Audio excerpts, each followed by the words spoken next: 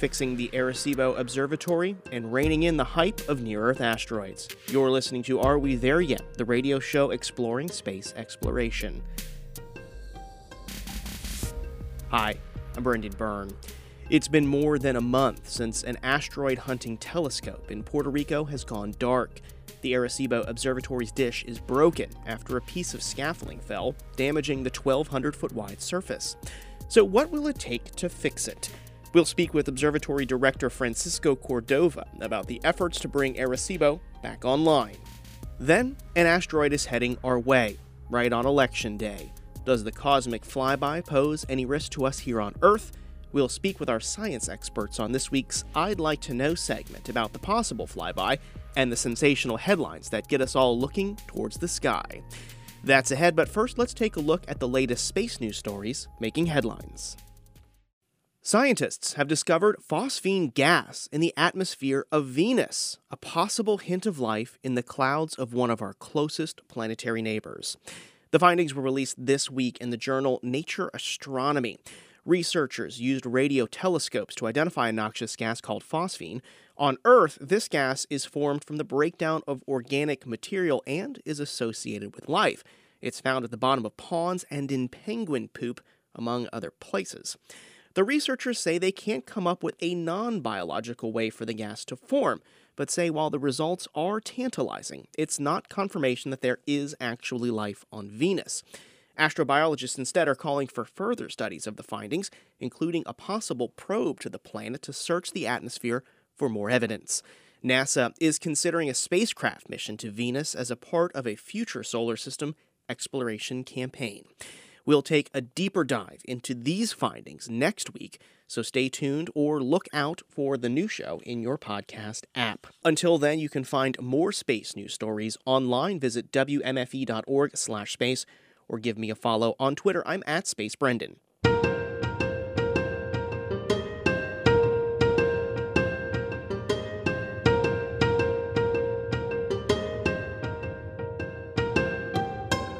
It's been almost a month since a snapped cable damaged the Arecibo Observatory in Puerto Rico.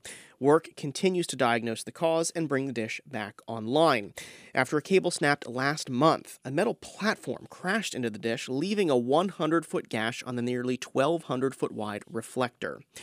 Arecibo helps scientists spot potentially harmful asteroids that could impact Earth. And its radio telescope also helps astronomers look for fast radio bursts, exoplanets, signs of life in the universe, and other cosmic phenomena. Leading the effort to figure out what went wrong and fix the damage is Francisco Cordova, Arecibo's director, and he joins us now to bring us up to speed on these efforts. Francisco, thanks for speaking with us. No, absolutely. Again, thanks for having me here. So, Francisco, what do we know so far? What happened to the dish? Sure. So, about a month ago, a little bit over a month ago now, we had a failure of one of the auxiliary cables. These cables were installed in the 1990s as part of the Gregorian update of the facility. So the Gregorian is that golf ball looking thing you see up in the platform of the observatory. And it actually houses all of our receivers. It has all the high value electronic equipment is there. So all the receivers and the S-band radar as well. And so, we lost one of those cables. And the problem is, it was a very unexpected failure. The way that it failed, where it sort of pulled out of its socket, is very unusual for that to happen. And so we've, first thing we did was really get our hands around groups of folks that have experience in bridge building, that have experience in suspension cables. So we probably talked, to over 3 dozen, probably over 40 different engineering consultants, construction firms, forensics firms, structural analysts. And now we have, I think we have a world-class repair team on board that is really helping us kind of understand the situation a little bit better. And so, when the failure happened, we did that, the cable fell down and impacted the primary reflector. So we got about 300 to 350 panels from the primary reflector that are damaged. We also received some damage to part of the exterior panels of that Gregorian dome.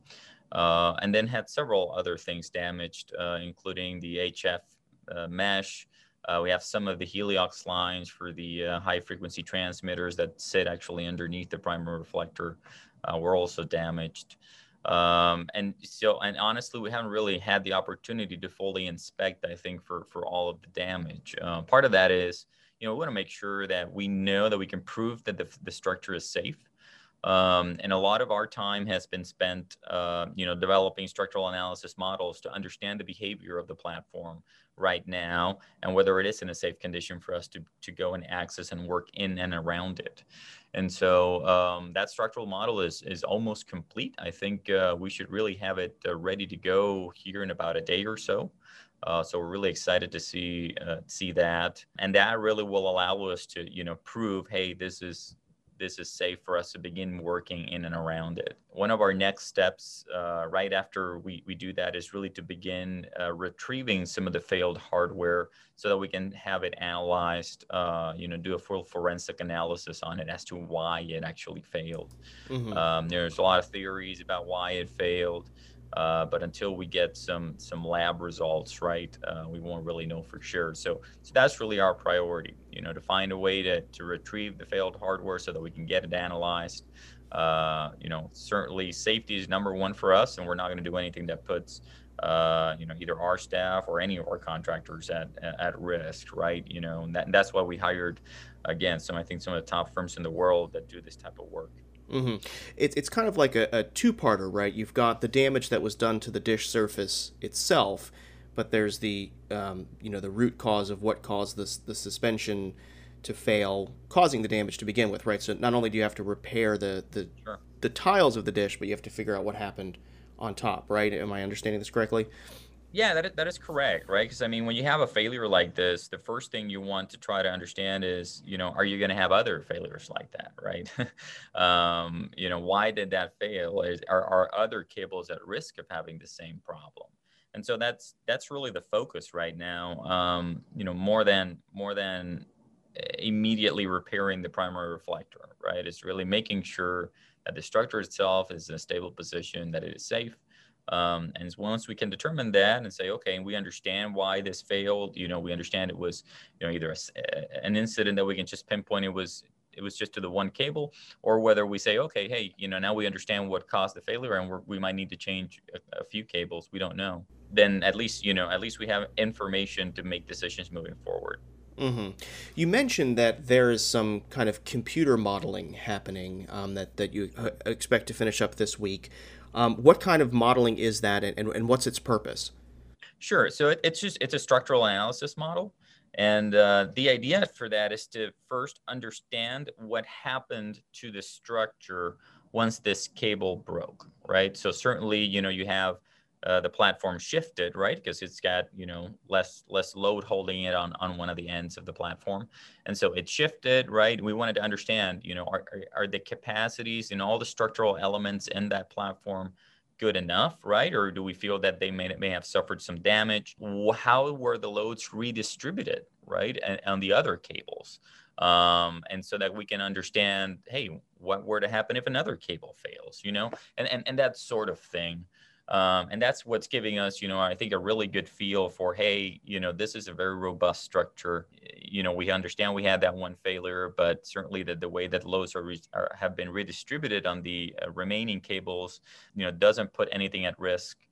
And now we can begin, focusing a little bit more on the recovery efforts. And, this takes a lot of time. There had never been, I think, such a detailed structural model built for the facility. Certainly, you don't build an analysis model like this, assuming failures, right? You always build your baseline and you have your safety factors and things like that. But we really wanted to understand, where did the structure move and how the loads were redistributed when that cable failed. You mentioned it's a robust structure, and I'm thinking back to, some of the things that it has gone through, like Hurricane Maria. I mean, do you have some data from how it fared through those natural disasters that are kind of playing into how you're tackling understanding this problem? Sure. So, I mean, I think all of those things are, on the table, right? Are being considered as potential causes. I think in particular, the last 3 years, 4 years have been difficult in general, right? You had Hurricane Irma, you had Hurricane Maria a week after that. This year, we've had unprecedented seismic activity in Puerto Rico, to the point that we've had literally thousands of quakes since January up until today. We still feel them, and so I think there are a lot of external factors, that may have potentially impacted the structural integrity of those cables. Now we just don't know yet. We will know, I think, once we get into the forensics side of things. And that's, again, why we have a group of experts that focuses on doing forensic analysis for exactly this sort of failure, either bridge failures or other complex structure failures. So that they can help us understand a little bit better the root cause. Francisco, this might be a little premature to answer, but do we know what the repairs will entail? How long will they take? How much will they cost? Is there the possibility that this observatory might not come back online? Yeah, I really don't think at all that is going to be the case, right? I think, throughout the years, the Arecibo Observatory has proven itself to be one of the most important research facilities in the world in the areas of radio astronomy and space and atmospheric sciences and planetary sciences. And I mean, there's no other place like Arecibo. You can't do the things that we do at Arecibo anywhere else. And so, I think the question of, is Arecibo not coming back? I can't think through a scenario where that would happen, right? I think, we're going to find a way to go get this fixed and reestablish operational capability as soon as possible. Same way we've bounced back again from very many other issues like Hurricane Maria a couple of years ago. Now, as you talk about what do the repairs entail and what are the timelines for those, well, certainly we have to put up a new cable, right? And so that's, an obvious thing. We have to go, restore that one cable. Certainly we have to fix the primary reflector. We have to fix the HF mesh. We have to fix the Gregorian dome. And so all of those things, have to be done, not necessarily all at the same time, but they need to be done. Now, I think the cable is certainly our priority and it's our focus. Again, understanding why that failed, making sure that no other cable has, a potential for that type of damage. So, we're still trying to understand the scope of the problem. And once I think we understand that scope of the problem, we can put together, much more solid cost estimates and schedule estimates as to when we're going to be back online. But, our commitment, from a UCF perspective is to get this thing back up and running as soon as we possibly can. We want the observatory running, as fast as possible. Mm-hmm. Is this an opportunity to add additional safety measures or additional kind of risk mitigation from the things that you have mentioned, like hurricanes, like seismic activity? Like, are you able to use this as a time to bolster the structure to prevent future damage? Yeah, I think so. I think that part of our goal certainly is, hey, let's not just fix this. Let's make sure that we come up with whatever measures are necessary to prevent this type of failure or any other similar failure in the future. And there's a lot of different things being discussed that can be done really to increase the structural robustness of the facility.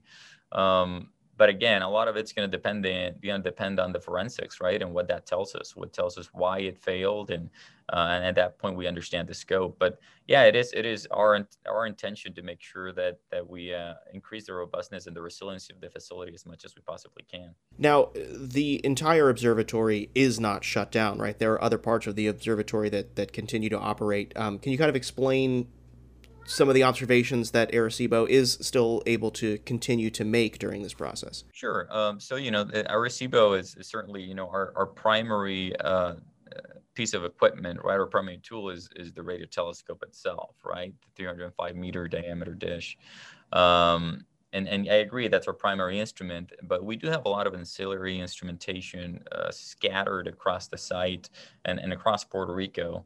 And those have not stopped working, right? So we do have LiDARs that are in our optical lab. which continue to operate. They can be used for meteor composition. They can be used for a lot of different things. And so those projects continue to go. All of our, what we call our passive optics, continue to operate. We have photometers on site, we have riometers on site. So all of those continue to operate without any problem. Similarly, we have a remote observing facility in the island of Culebra to the east of Puerto Rico. And that facility was built or was installed there, I want to say over 10 years ago now, because it just gives you another vantage point, right? And so we also have photometers there and some other passive radio equipment there that operates 24/7. And so, from our perspective, the science doesn't stop. And so those projects continue to move forward. We have a lot of other projects that also require a lot of attention that we're really working with. One of those is a collaboration that we have with Microsoft to transfer all of our historical data, the Arecibo historical data, into the Microsoft Azure cloud. And we want to do that for a variety of reasons. One of those is first to make sure that it is accessible to everybody across the world, around the world. It's a lot easier to have access stuff in the cloud than to have to ship individual, disks with data to different folks, which is how we have been doing it traditionally.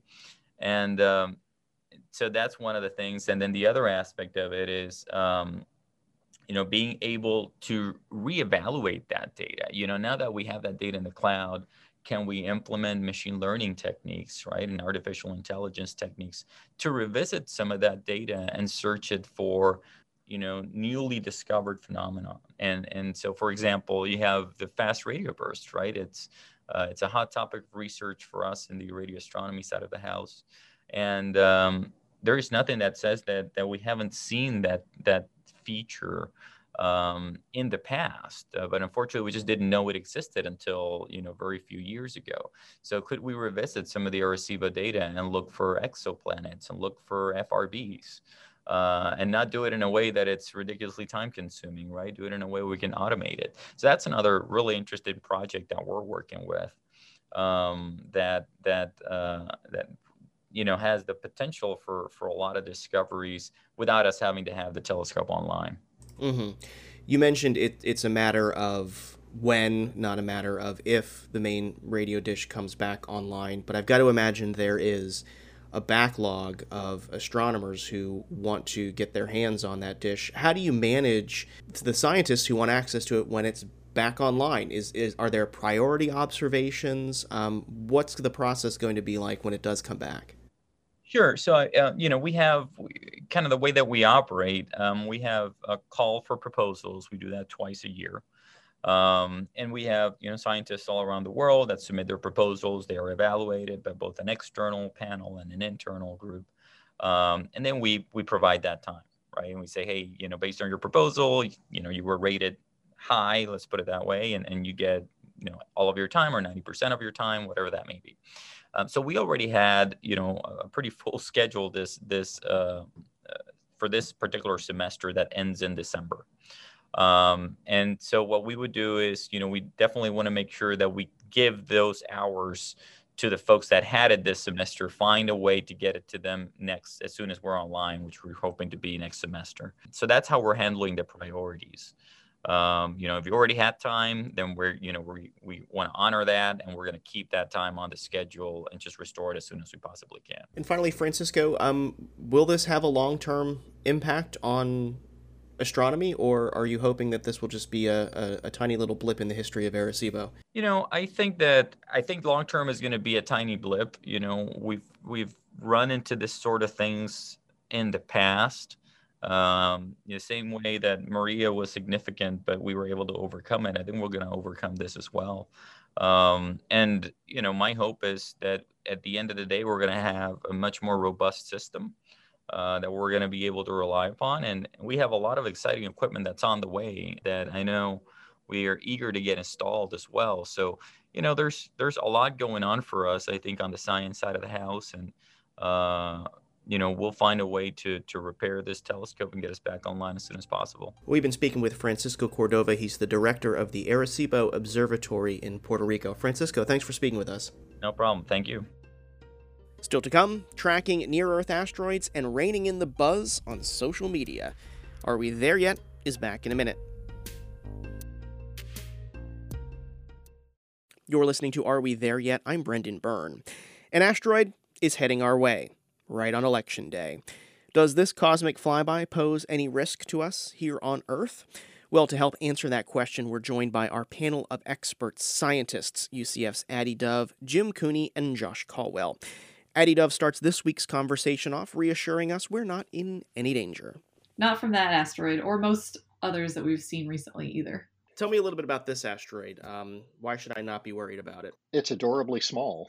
Is the main reason. It's only 2 or 3 meters across, so it's sort of SUV-sized object, similar to one that recently had a close pass over the Indian Ocean a few weeks ago.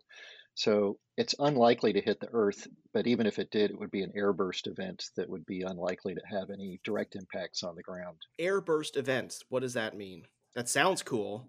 Yeah, so those are like the Chelyabinsk event that happened in Russia a few years ago. So where there's this really big, most of the asteroid is going to disintegrate in the atmosphere, but it creates a really big pressure event. That's the burst part. And it creates a lot of pressure that can go outward, but it's not going to create any big damaging giant impact on the surface. Yeah, it turns out that this really surprised me when I first learned about this many years ago, that things of that size actually hit the Earth quite often, like hundreds of times per year. Impacts of that size objects are not uncommon at all. This one, what is uncommon is identifying objects that small and watching them and knowing that they're going to hit. Most of the time they just hit and blow up in the upper atmosphere, and we don't really worry about it. And it's a really promising development that now we are seeing more of these really tiny things before they hit, not so much to give us a warning about these particular objects, but because we do want to make sure that we're seeing all of the ones that really would be dangerous.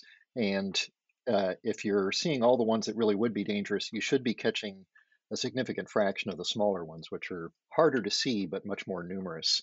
So it's a good sign that have ramped up our ability to detect these near-Earth asteroids. How does that process work? How are astronomers able to detect these near-Earth asteroids? So these days we have a lot of relatively small telescopes that are just scanning the skies all the time. So they're called surveys, where they're just looking out and looking for these small objects. And like Josh mentioned, they're very hard to see because they're so small, right? So we see things that reflect light back to us, and asteroids are dark, so they don't reflect very much light to start with. And then if they're very, very small, they only reflect a tiny bit of light. So it takes long, just like staring at the sky for a long time, basically, and looking for little things to move, that we're detecting a lot of these really small things. And then there are follow-up observations that are done if we're able to like see a little bit more about them for their orbits. But for something like this, we maybe only see it once, and then it's sort of out of our realm of detection. Is there interest from the scientific community when something like this one, even as small as it is, comes close to us? I mean, will folks be pointing telescopes at it and hoping to find out where it came from, what it's made of, et cetera, et cetera? I think so. I mean, these small asteroids are likely fragments of larger asteroids, and it's interesting to sort of trace that back. There's a lot of sort of family tree research that goes on in asteroid research of identifying the fragments and how they're related to some previous progenitor object. And that can be done by analyzing the orbits of the objects and following those sort of back in time, but also by looking at the composition of them. And then, of course, when these things do hit the Earth, pieces of them end up on the ground, which we recover as meteorites, which we can then study in the lab. So we get these free samples of the leftover building blocks from the start of the solar system. And so being able to see them in space, to know what they look like in space, to have a reference point with what we see in the lab is very important. This particular story showed up on my Facebook feed and on Twitter with some sensational headlines about how, we're getting this, this asteroid's going to strike us right before Election Day. As scientists who know what's actually going on, I mean, what's it like seeing this and dealing with an event like this becoming so sensationalized and overhyped online? Yeah, I mean, on the one hand, it's I like headlines about space things because it gets people thinking about them, and right, an asteroid impact is something we should be concerned about sort of long term for our survival as a species. But headlines like this that sort of, like you said, sensationalize it and maybe scare people unnecessarily are pretty frustrating, especially when if often the headline says something like that, but then in the article you see like, oh, it's going to pass by, right? I think one thing that would be cool if there were better graphics to sort of like the relative scales of how these things pass by and how close they're getting to Earth compared to other things, and like how often that happens. So people would be maybe if people knew how often it happens, they'd be more concerned. I don't know. There's potentially this sort of, the boy who cried wolf phenomenon too with these sorts of things. And I always cringe when I see sensationalist astronomy headlines, whether it's about a potential impact or anything else, like there's going to be some amazing event or Mars is going to be so bright, and people get their imagination gets caught and they're like, oh my gosh, that's really crazy. And they go outside and they look at them, it's like, what? I don't get it. What's the big deal? So that's unfortunate. I think that sometimes some of these things aren't put, just as Addie was saying, you need the appropriate context. And if you provide that context, then it's much easier to understand what to expect. I mean, where can people go to kind of get some, reliable in context information about things like this that are happening? Where's your go-to places? There's a great astronomy podcast, Walk About the Galaxy. Honestly, though, this what you bring up here is a really important point. One thing that I think scientists don't generally do well is communicate with the public about what's cool and what's not, and what's real and what's not. And this is a giant problem, big giant societal problem that is partly on the shoulders of scientists. We love to write all these great academic papers and publish them in these peer-reviewed journals, but they're totally unreadable, of course, for the general public. Translating that to regular English or any language and then sending it out to the public is something that we don't do a great job of. Sometimes the big societies like the American Physical Society, the American Astronomical Society, the American Medical Association, they put out statements about things like this, and those are great. But in general, there is no great clearinghouse or something like that for awesome science information. Let's get to work on that. That was UCF scientists and hosts of the podcast Walk About the Galaxy, Addie Dove, Jim Cooney, and Josh Caldwell. You can get their podcast, Walk About the Galaxy, wherever you get this show, or visit walkaboutthegalaxy.com. Are We There Yet is a production of WMFE and WMFV. Editorial guidance this week from Matthew Petty. The show's intern is Nelly Ontivero. Our director of content is Stevie Yasko. Support for Are We There Yet comes from our listeners. Until next week, I'm Brendan Byrne. Thanks for listening.